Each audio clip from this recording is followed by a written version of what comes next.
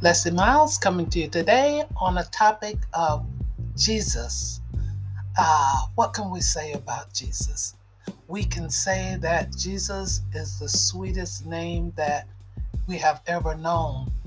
And it is such a sweet name. We all gravitate toward that name. We can hear the name of Jesus and we can get excited about it. And why is that? One reason is because the name Jesus was given by an angel before Jesus was even conceived in his mother's womb. And we can find that in Luke 2:21. And so, what else can we know about Jesus? When we think of Jesus, we think in terms of his humanity as well as his deity. And in his humanity, we think in terms of being compassionate, being loving, experiencing joy, peace, gladness, and most of all, fulfillment, because we all have this void in our life and we really don't know how to fill that void. But when we meet Jesus, we know that it's fulfilling, very fulfilling. And so, this is who Jesus is, and this is why we love him so much. So, to get a good picture of in your mind of what Jesus looked like, we'll have to refer to scripture. And so when we think of Jesus and want to visualize Jesus, then we see that scripture tells us that his skin was compared to the color of brass, which is brown. And then scripture also tells us that his hair was woolly, which described a black person's hair. And that can be found in Revelation 1:14. So we know what Jesus looked like in that reference. And we also know that scripture tells us that Jesus' hair more than likely was cut short. We know that black people, we wear our hair short anyway, unless we're wearing dreads. And so scripture tells us that it was against nature to wear long hair. This was during Jesus's time, and that was the trend of the day. They didn't. Jewish people did not wear their hair long, and so we know that Jesus was a black man walking around with curly hair. And we also know that Jesus was not a handsome man. So people did not gravitate toward him because he was this handsome man and everybody desired to be, in the company of a good looking person the way we worship celebrities today. No, they did not gravitate toward Jesus because of his looks. And we know that because we can look into the book of Isaiah 53:2. And it tells us that he had no desire that any man would seek after him because of his physical appearance. And so we know Jesus was just an average looking black guy, a brother, I'll call him. And that's how we can see Jesus, walking around and performing his miracles and teaching and doing what he was living life. And so in his humanity, we can also see Jesus as a very sociable person. And we conclude that because Jesus was invited to a wedding along with his disciples. And Jesus went to the wedding.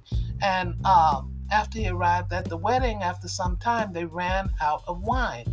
And Jesus this was his very first miracle. He turned that water into wine. And so we know that Jesus was a sociable person. And we also know from this that it is not a sin to drink wine, because Jesus would not have given them the wine if it was a sin, because Jesus was without sin. So we know that about Jesus. And we also know that Jesus himself drank wine. He enjoyed wine. It was customary to have a meal and then have a glass of wine afterwards, the same way we do today. And we know that because we can look into Matthew 11:19, and it tells us that they criticized him for it and called him a wine bibber. And so we know from Jesus, if they talked about Jesus, they're going to talk about us. So live your life the way you want to live it and not according to the judgments that people will put on you. Just follow the scriptures and follow the example of Jesus. So if Jesus enjoyed wine, you can enjoy it too. And we also know even after the death of Jesus and the Apostle Paul, who wrote the majority of the New Testament, he even says to drink a little wine for your many stomach problems. And we know from science that wine does have healing properties. And so Paul is instructing them to drink a little wine sometimes if your stomach is bothering you. And we can find that in 1 Timothy 5:23. And we also know that Jesus liked to visit his friends and people he met along the way. And so we know his good friends were Mary, Martha, and Lazarus. And we know that when Lazarus passed away, that Jesus resurrected him to life. This was one of the greatest miracles that Jesus did when he walked the earth. And so we can find that in Luke 10:38-42, and we know Jesus was friendly with Lazarus' two sisters, Mary and Martha. And Martha felt comfortable enough to, run in there and tell Jesus, why don't you make my sister help me with this preparation for our meal tonight? And then Jesus told her that, that she worry about too many things, little trivia things. But her sister Mary had chosen the better thing, which was to listen to him. So we know that Jesus socialized, and we also know that Jesus invited himself to Jairus' house. This was a little short man who was up in the tree, and he had gotten up in the tree so that he could see Jesus. And Jesus saw the faith that he had and what he had gone through to see him. And Jesus invited himself to his house that night. So we know that he socialized at Jairus' house, and he knew he would be criticized for that because Jairus was a tax collector, and he was known for, putting a little money to the side for himself, stealing. And so after Jesus told him about the things concerning the kingdom of God, Jairus repented that night. And scripture tells us that he said that he would give back 4 times the amount of money to the people he had stolen from.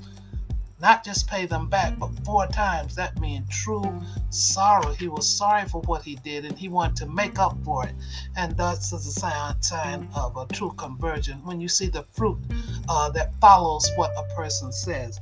And so we know that about Jesus, that he was a very sociable person. And we have this last point that I'm going to make. Jesus is telling us the story of the prodigal son. And we know that son went away, squandered his money, and came back home broke. And his father saw him, scripture says, way off. So when he saw him coming, he summons the servants together, and he said, we're going to throw a feast because my son is returned home, the one who was lost. Now he's found. And what did Jesus tell us? That they were dancing and drinking. So they were having a party. So we know from this that Jesus does not forbid Christians to have a social life, to party, within the bounds of being decent, not to get drunk and start doing inappropriate things, but decent socialization. He does not forbid that. And so the reason why I bring up that point, because so many churches set these doctrines and tell people and tell their congregation they cannot do these things, and you make a hypocrite out of them, because every single one of them that I know personally, they all have a drink, they all socialize, and they have a good time. But when they're among one another, they won't, because too afraid that what the next person is going to say about them, and going to report back to the pastor that they had a drink or whatever. Wherein if you never taught this unscriptural practice, it would never be in the first place. So you're actually forcing your congregation to commit sin, because you're lying and they're living a lie, rather than just allowing adults to live their lives. Of course, you teach them all the scriptures that what could happen if you overindulge, but you do not tell them they cannot do it, when in fact we have all these scriptures saying that you can. So yes, I'm presenting Jesus today. I love him so much. He is the love of my life and every other Christian that I know. And so thanks so much for listening today and sharing my Savior with you. And so until next time, take care.